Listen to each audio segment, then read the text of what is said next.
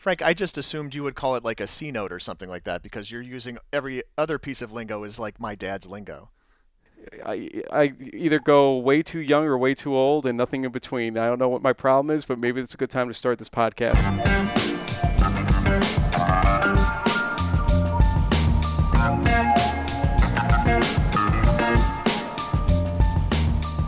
Football fans, it's now time for the D3Football.com Around the Nation podcast. Here are your hosts, Pat Coleman and Greg Thomas. It's the D3Football.com Around the Nation podcast, your weekly, maybe more often, podcast about the largest division of college football. We welcome you to podcast number 299, season 15, episode 22. It's the podcast for, Stag Bowl Day, December 17th of 2021. I'm Pat Coleman, the executive editor of D3Sports.com. I'm Greg Thomas. I'm the Around the Nation columnist at D3Football.com. I'm Frank Rossi. I'll be doing a costume change at halftime for D3Football.com. Yeah, that is true, right? And we will have Keith McMillan on our call of the Stag Bowl. Keith's flight to Canton on Thursday night lands a little bit too late for him to be included in this podcast. But, other than that, I think things are going pretty well here in Canton, Ohio. So far, so good, right? We had a successful media day yesterday. We got to check out the new venue for a Stag Bowl, Tom Benson Hall of Fame Stadium. And I got to say, pretty impressive stuff in a stadium where we got lost in the bowels of the stadium for a minute. The stadium has bowels, guys. That's what's going on here. That's what this is. Feels a little bit different than Salem or Shenandoah. Are you telling me that this is not a high school stadium? I heard this was a high school stadium. High school teams do play in this stadium, but this is definitely not a high school stadium. This is pro quality for sure. If this is a high school stadium, it's a Texas Friday Night Lights high school stadium with all the fixins. And with respect to the bowels, at least there's multiple bathrooms for our use, more so than normal. You really were going full bowels there. I was not expecting that. One thing I'll say, though, best press box experience in all of our Stag Bowls. I mean, it is so impressive up there in the view. It's going to be high for you guys, so you may not be able to find me on the ground. So I decided to wear something special for you guys, just in case you can't find me. Some kind of homing beacon? That would be cool. Something shiny. Yeah. So for those who don't know, Frank Rossi has been the sideline reporter for our Stag Bowl broadcast since, is this like 2007? Yeah. Yeah. So this would be your 14th Stag Bowl. I keep remembering it now that I have to remove a year. Yep. Because we all removed a year last year. Now the Stag Bowl, number of Stag Bowls is no longer in sync with my birthday. I turned 48 on the day of, or 47 on the day of Stag Bowl 47.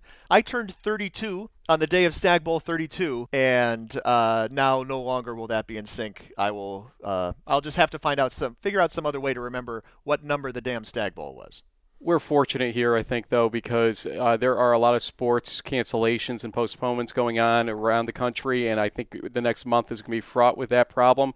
And I'm just glad that we're going to be able to get this season completed without too much damage done to it along the way.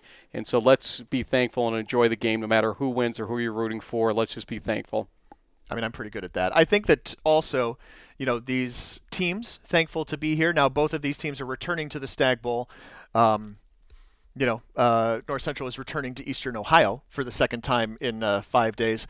But both of these teams also very relaxed and pretty jovial, and we heard it from both of the coaches in the media interviews on Wednesday. So you guys are back here at the Stag Bowl. Now, it's moved around. You guys are a relative constant compared to where we've played the game. What's it like coming so far to do this here in Canton, Ohio? Well, we would prefer Texas. Obviously. You had a couple of them. That's great. And you got one more coming up soon, too. Yeah, but obviously this is a very nice venue. And it's spectacular, just the size and scope. And so we're very excited to be here. And, anytime you get the opportunity to go to the Stag Bowl, it doesn't matter where it's at. I think I have heard you say those words, Stag Bowl, so many times in that particular way that you say them. I just had kind of little goosebumps heading back to Salem in my head a little bit. Maybe we don't know this answer yet, but who is starting on the right side of your offensive line this week? Well, we'll have two guys out there, I promise that. It's good. And they'll be legal formations are helpful. Yeah, they will be legal formations, and they'll have ineligible numbers on that, I can tell you. That was Coach Pete Fredenberg, first of Mary Hardin Baylor, Coach Jeff Thorne of North Central. I mean, obviously, guys, teams that have been here at this level, if not in this stadium, if not in this venue. I actually want to still talk about the venue a little bit too. Just thankful that we arrive at a venue and they're able to have practices in the venue and the field is painted as appropriate. Hey, that's great. But who are the chefs? Somehow, basics that were lost over a couple of years between Salem and here. Great googly moogly. 2018, I believe they were missing stencils for the end zones and had to get those rushed in at the last minute. And I know 2019, weather and whatnot didn't help get the field painted in time for the game. It all got done. They put the final brushstrokes on before kickoff. But, we showed up here for Media Day on Wednesday, and the field looked great. UMHB was out having open practice when we pulled up. Little bit of rain, little bit of that Ohio wintry rain, windy situation going on. Maybe a little taste of what we're going to see tomorrow or today, actually. On Friday. We'll just say on Friday, right? Or at game time, right? One thing I think for those that were used to the Salem experience, this is a lot closer to the Salem experience in terms of how the staffing and the group around it works or has worked in the past. Clint Fetty, who's somebody that we talked to in Shenandoah, is part of this Canton group that brought it up here. And very hands-on. The group here is hands-on, and he was telling me last night we were doing our walkthrough that this is their last event of the year. They'll get some breaks, so they are seasoned veterans at putting on events like these, and you can tell it's a much more efficient. We've got this kind of feel going on here than we experienced in Shenandoah. And look, Shenandoah went well in the end. I'm not trying to take away from them in that respect, but this is just feeling like, hey, turnkey operation, we're good to go here. Right, exactly. Frank, for listeners out there, is going to be probably the only person who's ever going to name check the IT guy at a Division III venue, but super important because Frank does now like almost all the IT. And of course, just a little bit of a reminder of what's coming up on Friday. We'll talk about it more in depth later, but of course we'll have 2 full hours of pregame coverage, including an hour and a half or so from the sidelines or from stadium level, or I don't even know where that ended up. Where does that end up so far? On the apron, right outside the end zone. So we are on the other side of the fence, but there's not much padding between the back of the end zone and the fence. You'll notice probably if you're watching on TV, and we're right underneath this huge scoreboard area, which is pretty nice to say the least. This is just a very impressive venue. For UMHB, they play in a big stadium, and their games kind of have a big game feel all the time just by nature of the size of the stadium that they play in. And that's a group that's been at this position. This is 4 times in 5 tournaments that they will have made it to the final game. North Central, they were just out here in Ohio last week. They, won the championship in the last tournament. And, as we saw on Media Day, Coach Thorne not really worried about the atmosphere in this game. Players seem very loose, as we'll hear. And, I think, we got 2 good teams, 2 confident teams ready to go. And I think they're all really excited about the venue that they're playing in. Later on in this podcast, you'll hear from players on each side of the ball for each team. We'll talk with Kyle King for Mary Hardin Baylor. We will talk with Jacob Muller and Micah Hackett, who kind of share a linebacker position for Mary Hardin Baylor. So we'll share an interview between those 2 as well. And then we'll talk on the North Central side. We'll talk with Andrew Kaminsky, of course, the All-American wide receiver. And we'll talk with Jake Beasley about defending one of the taller wide receivers, one of the most impressive offensive weapons in these Division III playoffs overall, and especially here in this championship game. Also, we have longer interviews with Coach Fredenberg, Coach Thorne. You can hear those on our pregame show tonight. You'll hear from who else do we have in the pregame show as well? There's a bunch of other players. So many people at this media day, and frankly, just D3Football.com and the Temple Telegram were basically the only outlets there. Let's see. We'll have a little bit more from Kyle King on the UMHB side. We'll have Jefferson Fritz as well. I guess he checks off the boxes for defense and special teams at this point. On the North Central side, Luke Lanin, I believe, will have, and I believe Gilroy. Dan Gilroy. Thank you. I was blanking for a second, Dan. I apologize. Dan Gilroy going to be on defense, so we will have both sides of the ball from both teams as well there. And one little extra wrinkle to talk about the looseness of the players. We allowed the players to interview each other, or at least a couple from each team. And I got to say, I'm a little bit scared / excited to play those interviews when we get to them. You'll definitely want to tune in for that. Just trust me on that. Yeah, it was a lot of fun to watch those guys talk to each other. I had to get as far away as I could so that I could laugh openly out loud at how funny it was, and yet not get picked up by the mics. So. Yeah, I think I failed at that, but still, everybody around it was pretty enamored with how funny they were being. So good for them, and it's a relief to see that this time of year. Yeah, the whole room kind of stopped when those player on player interviews happened. Everybody wanted to sort of lean in and hear what was going on there, and that will be fun for all of our listeners and viewers later tonight when we see those. So big questions on the North Central side, and we did not get answers on them on Wednesday, and I don't know that we got good answers from what we saw on Wednesday in practices. So, the big question first off is who is going to start on the right-hand side of the offensive line? We will talk with Coach Thorne on that on Friday night, but what I'm going to tell you right now is you're not going to get an answer. He's keeping it close to the vest. And then what we saw from Luke Lanin, the North Central quarterback, on Friday, Frank, I think probably you should describe what you saw from him on Saturday in just reviewing that Mount Union game. When we were doing that in the huddle watch party, as Scott Donaldson had said in that show and watched it with us, he looked different after the touchdown he dove for in the middle of the game. At first, it looked to me like maybe he was concussed or something, the way he was kind of acting. And then you noticed he was sort of favoring his side. It wasn't that he was, no sign of a concussion or anything like that, but just he looked like he was in pain, favoring that side, wasn't really involved in too many run plays after that, and also kind of was just doing a handoff and get away from the play type of situation, which he hadn't been doing earlier in the game. And then after the game, you saw him hugging teammates only with, I believe, his left arm. And so it makes me wonder what the condition of his right shoulder or arm is. And look, there's a lot of things you can do coming into a game to try to get the player ready, especially a quarterback. But it's not going to be easy if he does have a mobility issue and a pain issue in a shoulder. So that is an open question. I know Coach Thorne has addressed it as say he's okay. But I'm not going to try to suggest Coach Thorne doesn't know what he's talking about, because he does, obviously. But we'll see in a game time situation what it's like. That's the real test. Yeah, and I think I think part of the plan here for UMHB is to put some of the game on Luke Lanin and see if he can beat you with his arm. And if his arm is they're going to do that whether he was healthy or not. That's going to be their sort of path to victory, is to make Luke Lanin throw a lot of passes. And if he's compromised and they're able to limit Greenfield enough to force Luke Lanin to make plays on third down, we're going to find that out pretty early on, I think.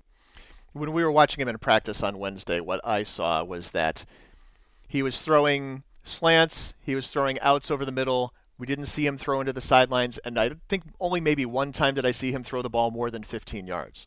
That might be to not aggravate something so that he continues healing. It doesn't mean that he has a complete mobility issue. It's just, hey, let's not risk it right now. Maybe slight tear in something or something along those. It could be a variety of things.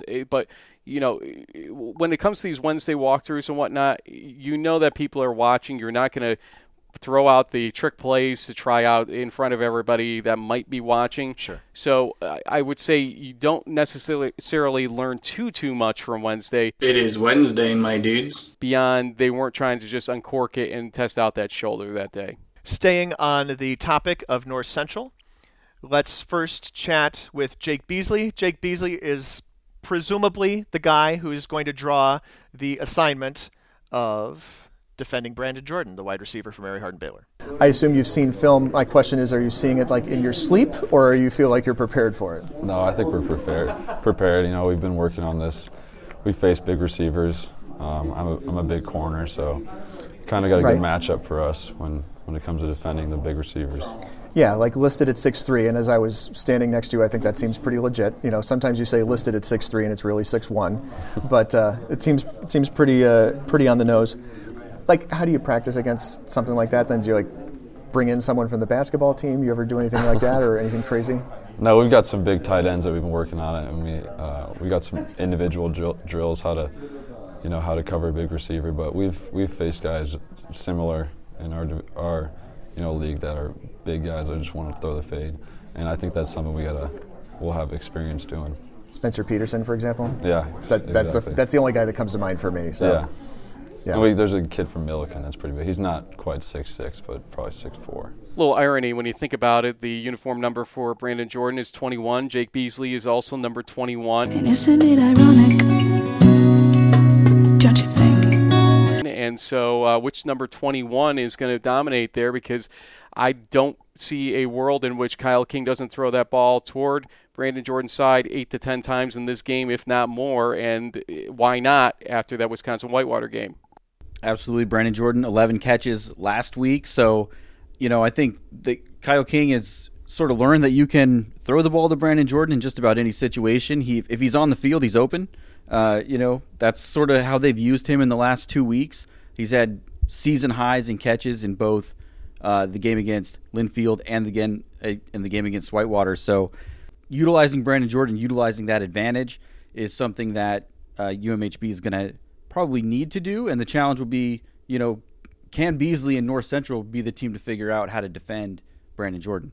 Before the Wisconsin-Whitewater game, we had talked to Kyle King in the huddle, and he raised the idea that when you throw to Jordan, it's 80-20, those types of fade routes and whatnot, that it's an 80-20 ball, not a 50-50 ball in his mindset. At worst, 75-25. I think with the talent of a guy like Beasley, you return to the 50-50. Now, the question is, does the 50 turn into an incompletion, or does it turn into an interception possibly? And if you have turnovers in this game, the advantage coming into this game for Mary Hardin-Baylor is turnovers. Their turnover ratio is about 10 higher than North Central coming into this, and you don't want to lose that type of advantage here. You never want to lose the turnover battle, he said. But at the same time, that's an important situation. You just don't want to lose a scoring opportunity in the end zone. And, Beasley is an aggressive cornerback. He will go and try and get the ball. So I think there's going to be a lot of high-risk, high-reward kinds of plays out of Beasley defending Brandon Jordan. Last time they were in the Stag Bowl, North Central threw to Andrew Kaminsky a bunch, shall we say. He had 9 catches for 134 yards and a touchdown late in that 41-14 win against Whitewater back in the Stag Bowl 47. Obviously, things have changed for the North Central offense a little bit this year, and we talked to Andrew about that. I want to ask because, obviously huge numbers and great rapport with Brock Rudder in the past, and obviously the offense was different in the past too. Like, do you, the whole, and then you have that whole year and a half, right? Yep. So, do you get to spend a lot of that time, building, the chemistry that's needed between your quarterback and wide receiver with Luke, or how'd that work out all that time? Yeah, so that was actually a blessing in disguise. We had all that time off, so we were able to do a lot of one-on-one throwing sessions, especially when he was done playing baseball. That took up a little bit of his time, but he was out there for our spring ball practices, and we had to practice in the fall, which we should have been playing, so we just had all those practices. So it was actually a blessing in disguise to get him up to speed, getting to know our offense, because we returned everybody else everywhere. So it was just mainly getting him up to speed and understanding the offense. He was pretty good at baseball, and the baseball team's been pretty good at North Central for a little while now. Do you guys all go out and support them? Oh yeah, whenever the weather's nice and we're all on campus, we're definitely there out there supporting them like they do for us. Whenever the weather's nice is the right time to go watch a baseball game. No That's for sure. So the offense has been different this year. Your role has been a little bit different. It's been Ethan Greenfield, especially the last 3 or 4 weeks, just pounding it at people. And, we talked with Coach Thorne at the beginning of the week. He said, yeah, it's not a problem. You seem to be perfectly happy with it. And I wanted to hear your take on, the fact that the role is a little different now. Oh, of course. I'm totally okay with it, Greenfield being our go-to guy. I mean, the kid's a stud. And they got to give credit to our offensive line, allowing him to do that. But, yeah, I mean, it's been different. Obviously, I'm a guy who wants the ball in his hands and wants to make plays for my team. But at the end of the day, a win's a win. I didn't come back for stats. I didn't come back for any of that. I came back to win another national championship, and now we put ourselves in that position to go take it again. During that time, that extra year off, you talked about building, your rapport with your quarterback, but also what's it like with you and the other wide receivers, especially the younger guys, right? I mean, a lot of these other guys, they were names that we knew, especially D'Angelo Hardy had a big 2019. Kind of forgot that he was only a freshman at that point. So, what was it like working with those younger guys? It's awesome. Working with D'Angelo Hardy, that's like my younger brother. I mean, he rooms with me on every away game. We're texting back and forth every day, but with Blake and KB, all the veteran guys, I mean, I would say we're the closest group out of the whole team, us receivers, and then all of us want to work with our young guys, get them up to speed because they know the position they're in, that there's 3 graduating seniors and then 4 with Matt Metz. So it's going to be next guy up. We know D'Lo is going to be here, but there's 3 other spots to fill, and we got to get them ready for next year. Luke was telling us that key third down play where you guys are kind of buried in your own end and D'Angelo makes this amazing catch. Yep. We just learned that ball was intended for you. So tell us a little bit about that from your perspective. Yeah, so I saw the same thing. I saw D'Lo, I mean, he ran a slant concept. He was supposed to clear out the zone, and he got jammed up a little bit. But as I saw the ball was in the air, I'm like, this trajectory is way too high for it to be the D'Lo. And doing what he does, just goes up and makes a great play. And I'm like, well, here we go. Time to keep going. Kind of forget about it and 9 of the next play. But that was a pivotal point in the game. I mean, right, we've seen him catch the ball once, right? And the last week in the semifinals against Mount Union, North Central did just fine. But it's just interesting to hear him talk about all of the other things going around him in the program, even when he's not getting the ball. It reminds me, honestly, his role is kind of like T.J. Josie's role in 2017 for Mary Hardin-Baylor with a freshman quarterback in the field. He's there to catch balls and will do so, but at the same time, he's there to support the quarterback and make sure that the moment doesn't get to him. And we've seen that all through the season, that Kaminsky has been such a leader, and Coach Thorne has said this multiple times about him, that he's just such a leader in building up, not just Lanen, but even Hardy as well throughout the season with what Hardy had to experience earlier on with the loss of his mom. And so this is a player that I keep saying I'm glad the Glardy voters made him into a finalist because he deserves it despite that number drop-off, and he's still an important factor in this game. You let him go if you're Mary Hardin-Baylor on Friday or on tonight, then guess what, folks? You're going to have some problems. You're going to lose a lot of yards to Andrew Kaminsky. Yeah, I'll be interested to see how the Crusaders defend when they get, if and when they get North Central into long third down, passing down situations. Are they going to trust their defensive backs and the athletes that they have there to single on Andrew Kaminsky and not get burned by D'Angelo Hardy? That receiving core that North Central has is pretty deep, and Andrew Kaminsky is fine taking the double team and letting Hardy go one-on-one with somebody, and that doesn't work out well for people either. It's pick your poison hour, really, when you think about it.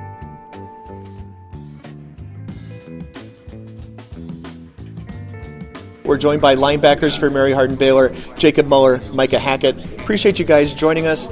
And I wanted to talk, especially to defensive guys this week, about the challenge of facing one of the really potent running games in Division III today, and just ask you guys both for your take on what you've seen on tape for number 8 Ethan Greenfield for North Central. Maybe we'll start with Jacob.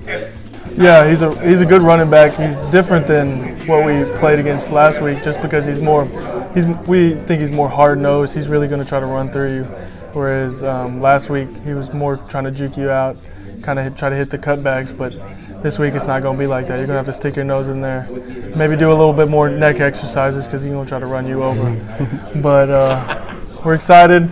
We like different running backs. So if it was all the same, then it wouldn't be football. So a different challenge for a different week.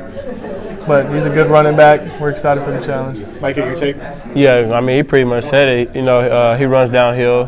He's not one to avoid contact. He's going to try to run you over. So, you know, we like that. The other guy, Terrence Hill, 42, is he more like Pete in terms of like style of runner? Oh, he is. They both run pretty hard, so I think they're pretty balanced. So if I understand correctly, if I remember correctly, you're coming back from injury. You're not coming back. You are back, but you missed some time, right? And I think Coach Fred was telling us that I think maybe you were playing the Sam before, now playing a little more of the Will. Tell us a little bit about, you know, what kind of adjustment that is, that sort of thing, playing on the other side. You know, it's just more run responsibility, really. So, you know, you just fitting guards and being more physical, which I don't think we had a problem with yet. So. Yeah. Is this guy coming for your job? Is you guys taking snaps from each other? Do you guys ever play on the field at the same time? How's that work? Yeah, so we rotate, just kind of give each other a break. I think when it comes to rotations, well, I mean, we're both top-tier linebackers. I mean, he was an All-American last semester during the spring season. I think we're just as good, so no matter who's on the field, there's going to be a good linebacker on the field. What was the spring like for you guys? And, you know, did you feel more prepared for the fall because of it?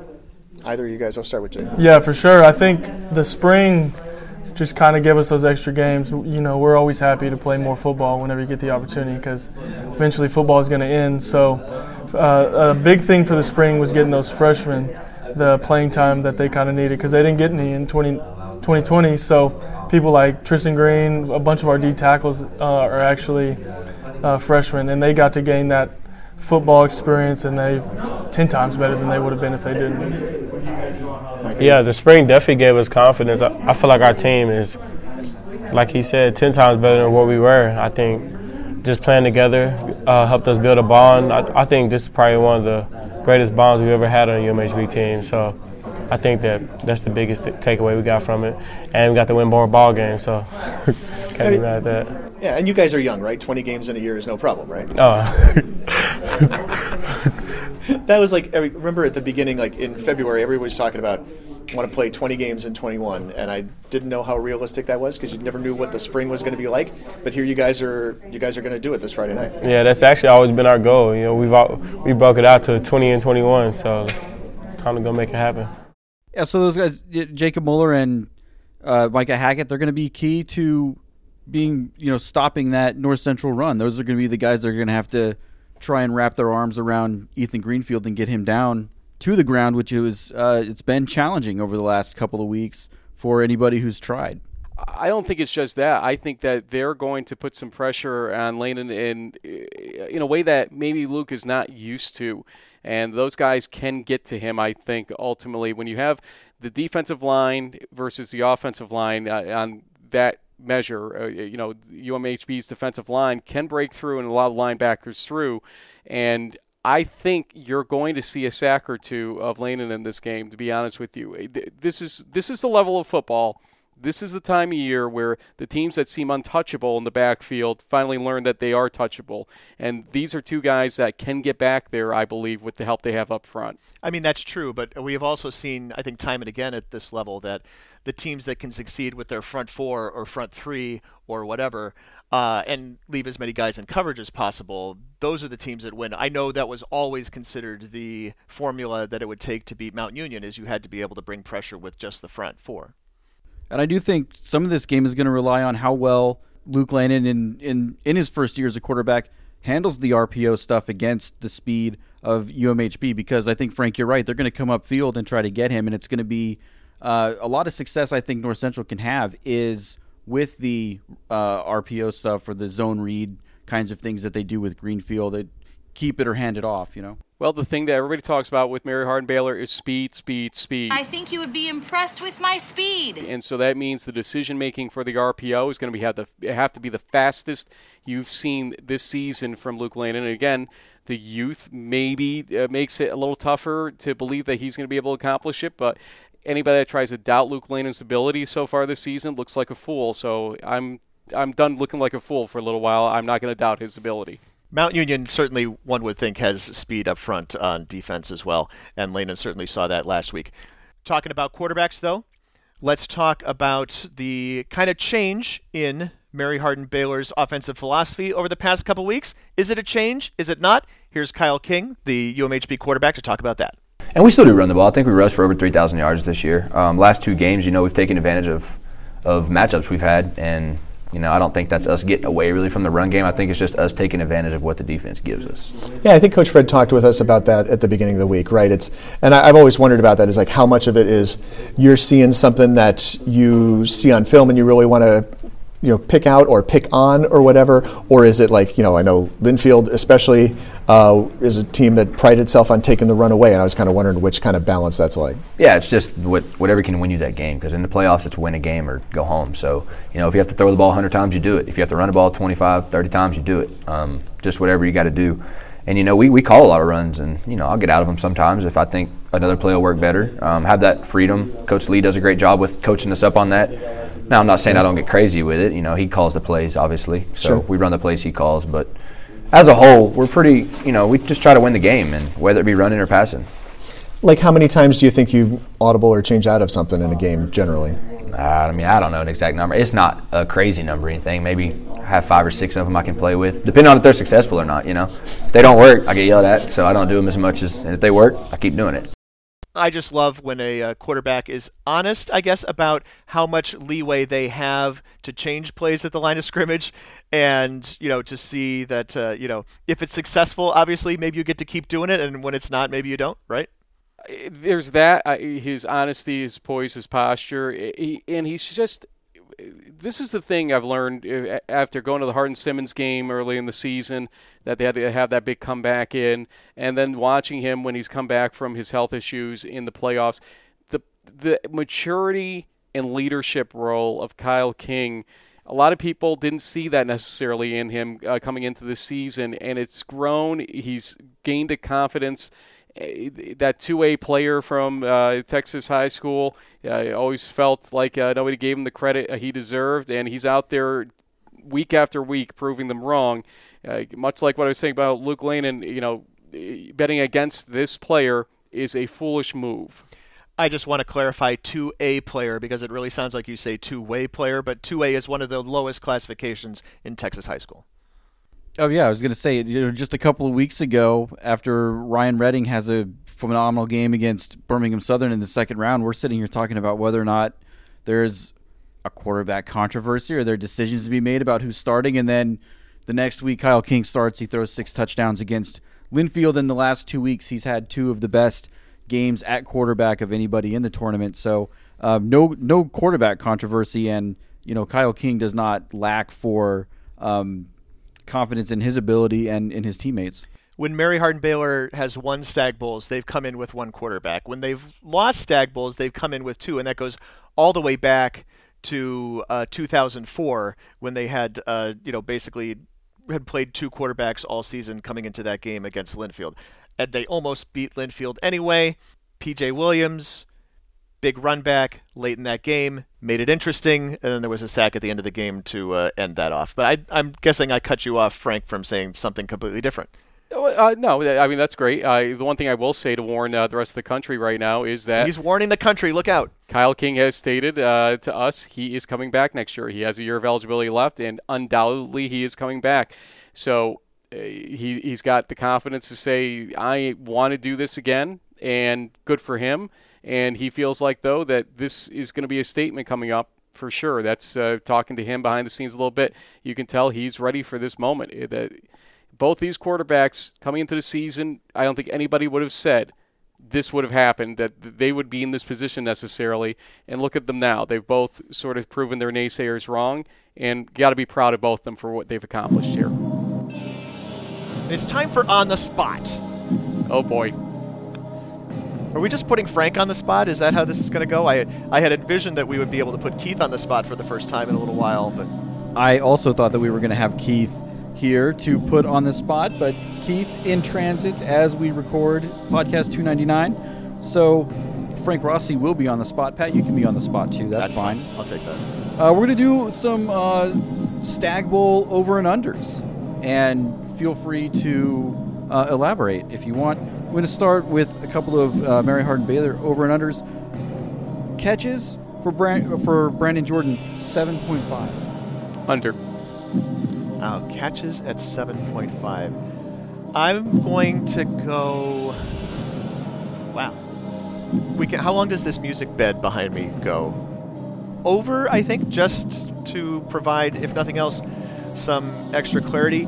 Just a contrary opinion. How about that? We'll get. Do you have a question about how many times he'll be targeted? Is that in your list also? No. All right. I think he'll be targeted more than that. Will he make that many catches? Maybe some of that is up to Jake Beasley. Let me just add, my thought here is this, that when you have that high-profile game like he did last weekend, the secret's out. They're going to try to defend him to the utmost, and UMHB is aware of that. So this is where you try to get KJ Miller more involved. Aaron Sims, who we saw pop up with a catch last weekend, maybe he gets involved more. They do have other receivers besides Brandon Jordan out there, so I think the number's probably going to be closer to 5 or 6, but they could be 5 or 6 huge catches for points that, don't underestimate where those catches come from. Second and final on the spot for UMHB, non-Kyle King pass attempts, 0.5. Over. They're going to have at least one razzle-dazzle moment. Over, absolutely. If not a designed one, if not with somebody else under center, I could see Fritz throwing one too when he sees something. Right? The punters, if my understanding is the punters still have that leeway at Mary Hardin-Baylor. You would have to think at least Jefferson Fritz does for the number of years he's been there, the confidence they have in him to make a good decision. The 27th year senior. Wow. What's the next one? How many shoes is he going to wear? For 1.5. Yeah, that's good. Good. You know what? I have noticed he takes his gloves off on the field before he punts. Yeah. Yep. Okay. Anyway. For my own accountability, I am going to go under on Brandon Jordan receptions, and I'm also going over on the non-King receptions. On the other side of the ball, we have Ethan Greenfield carries, 27.5. Over. I think they need it to be over, to be honest with you. And I think that I believe that Jeff Thorne thinks that he is the type of guy who gets better as the game goes on, and you probably want to have him have those carries from 25 to 32 or so might be some of his best and probably his most important carries in the game. I'm thinking that you're going to have about 82, 83 plays if you're North Central, so basically 1/3 of your carries or 1/3 of your plays are carries by him. Wow. I'd say just barely over, yes. They're going to play 82 snaps? I don't know about that. Don't they want to shorten the game and keep the other team off the field? Well, there's only so much you can do about it, though, still in college when you both have a possible throwing game of some sort. Well, I'm trying to stall so I can pull up the Mount Union game, right? So that they had 62 offensive plays against Mount Union, and they held Mount Union to 50, which I think is exactly what they wanted to do. I think 82 offensive snaps is a lot. I also think that TV timeouts make you come up with some interesting plays that you might not otherwise do with those extended breaks. And there's more of them in this go-around than there were in the semifinals. So I think this game slows down unnaturally, and then you end up with some more pass plays than you expect, and more incompletions for that matter. Okay. Luke Lennon pass attempts, 16.5. Way under. I think I said this on the In the Huddle Twitch stream watch party, was that if he threw 15 times against Mount Union, that something was wrong, and I suspect that. I don't think he's 100%, and I really think that's way under. I'll take under also, but I think it might be right at the 14-15 mark, to be honest with you, this go around, because I think he does need to. Here it is. To open up your run game, you need the pass game, which is counter to what we always say. But in a case like North Central, I think that is really true here, because if you don't have the other dimension, Mary Hardin-Baylor does have the size and speed to stop your run. Yes, and I'm going to say under as well, but I put that in there so that we could address the idea if North Central is forced to have Luke Landon throw 17, 18, 20 passes, things are not going according to plan for them. I don't think they want to be in a position where they have to force the ball downfield from Luke Landon's arm. And then last one, North Central time of possession, 32 minutes, 30 seconds. Push. So 32-30 exactly? It could be right on 32-30. I really think it's a really good number. Can we give, let's say, a half-minute pad either way, so a push would, at least you get something on a push here. If you Why don't you give me 15 seconds either way? A minute either way is a long span of time. I think the big part of the bell curve is between 32 and 33. So you going push still? I would go push if you gave me 32-15 to 32-45. I'll take that. I'm going to go over because just the way you're going to see more rushes, I think, on their side than you will from UMHB, and the way the clock operates in college is just the name of the game, that it's going to be more running than not for NCC's side than it is for UMHB's. I also think over. I think if it's close to 50-50, I think that's bad news for North Central. I think that I guess what I'm saying with North Central is I think they have to be able to run the way that they have all season, and nobody has been able to really stop them. If they control the ball and control the clock and keep Kyle King and Brandon Jordan on the sideline, that is their best and easiest path to win. And if UMHB gets a lead and they're able to use their run game with Afonso Thomas and, hold on to the ball for a while, less chances for Ethan Greenfield, less chances for Kaminsky, less chances for Terrence Hill. That's good news for UMHB. So I think over as well for North Central, but if it's close to that 32-30, that's probably a pretty good day for the Crusaders. So where's like the national anthem under over and things like that? I mean, come on, man. I was going to ask about attendance too. I have no idea really what sales are, but the stadium seats 23,000, and I was going to say under. Thank you. But what if I set the line at 4,200? Under.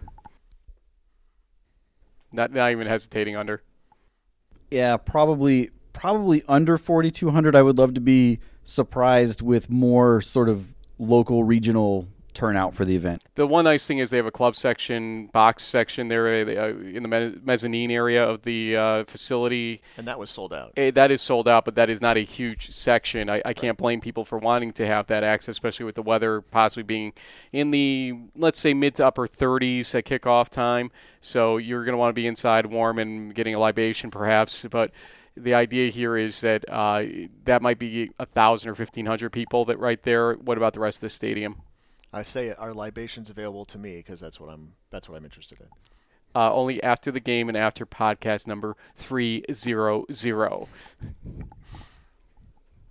So that on Friday we will get, of course, you're listening to this podcast. Maybe you're listening to it on Friday. That's the thing that's happening on Friday. You will get our quick hits, our predictions from 10 supersized people. Well, 10 people, a supersized amount for our predictions for Stag Bowl 48. I will say this, somehow our collective opinions are usually pretty spot on, going all the way back to 1999 when we semi-overwhelmingly picked the surprise upset of Pacific Lutheran beating Rowan all the way back in Stag Bowl 27. We've been pretty good on that ever since. Who are some of the guests that we have besides our regular six? Let's see. We have from North Central, we have Grant Sabo, who does their color analyst for NCC TV for their home broadcasts. He does a great job. And Carlos Barba, who is a former North Central center. I believe he graduated in 1990. Wow. Those are our two. That's a long time ago. Yeah, so he's been following the program for quite some time. Pre-Thorn. Pre-both Thorns. Yeah.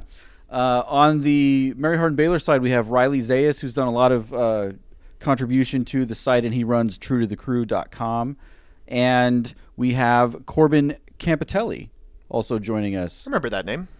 Are you a former Division III Football.com All-American, or are you always a D3Football.com All-American? We have yet to revoke anybody's All-American status, so he is forever a D3Football.com All-American. That's something that has always gotten me, the former All-American thing. No, you're still it. But no, he was All-American at D3Football.com, playing on the offensive line for Mary Hardin Baylor. 2017 All-American second teamer at tackle. So you can see that. Frank talked about some of the people who are going to be guests on our pregame show. Also, we will be announcing exclusively for the first time the 2021 D3Football.com All-America team. You can tune into that in these 2 hours between 5 p.m. and 7 p.m. Eastern Time Friday night. And in the second half hour of our broadcast, I'm going to leave you guys to do some math and figure out which one is the second half hour. You'll want to tune in to find out who wins the Gagliardi Trophy. 5:30 p.m. Eastern Standard Time. It was my understanding that there would be no math. I have the drop for that. You don't have to say it out loud. Well, you could just replace my voice with that. How's that? No math. Writing that down. After we will have live audio broadcasts of the game. Obviously, ESPN holds the rights to live video, but we'll be doing live audio for the 22nd time. I keep forgetting about that 2020 that didn't happen. We had an All-America team, but we did not have a Stag Bowl. So Keith McMillan and I, with Frank on the field, will be doing that once again. We've dragged Keith back in for this one day only. That's not really true. You can probably see him on Twitter at D3Keith. Greg is at Wally Wabash. Frank is at Frank Rossi. You can reach us to talk more about Division III football on Twitter using the D3FB hashtag. I am at D3Football. And, of course, yes, this was Around the Nation podcast number 299, released on December 17th of 2021. Thanks for listening. Keep an eye out for all of that coverage we just talked about, because this season is not over, and even after this, it's not over. You'll look for our final top 25 that really needs to be out on Saturday. Everybody who's a voter, who's listening, it needs to be out on Saturday.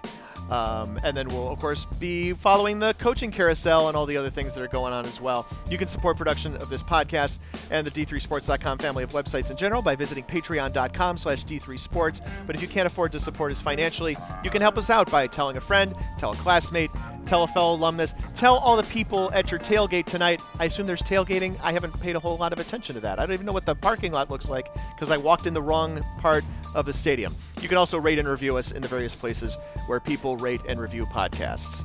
The executive producer of the D3Football.com Around the Nation podcast is Pat Coleman. Production assistance provided by Dave McHugh and Frank Rossi for this edition. Our theme music, as always, is Power 2 by DJ Mentos. We use more of his tracks, and you can find those at djmentos.com as well as on Spotify. Thanks to all the guests who we've already talked to: Pete Fredenberg, Jeff Thorne, Kyle King, Micah Hackett and Jacob Muller, Jake Beasley, Andrew Kaminsky, and then all the people who we're going to talk to later. Thanks to the folks here at Canton for all of their help. Thanks to the folks in the Ohio Athletic Conference office, Sarah Oti, the commissioner, Lindsay Rickel, the conference assistant commissioner and information director. Lots of help from a lot of people to help all of this happen.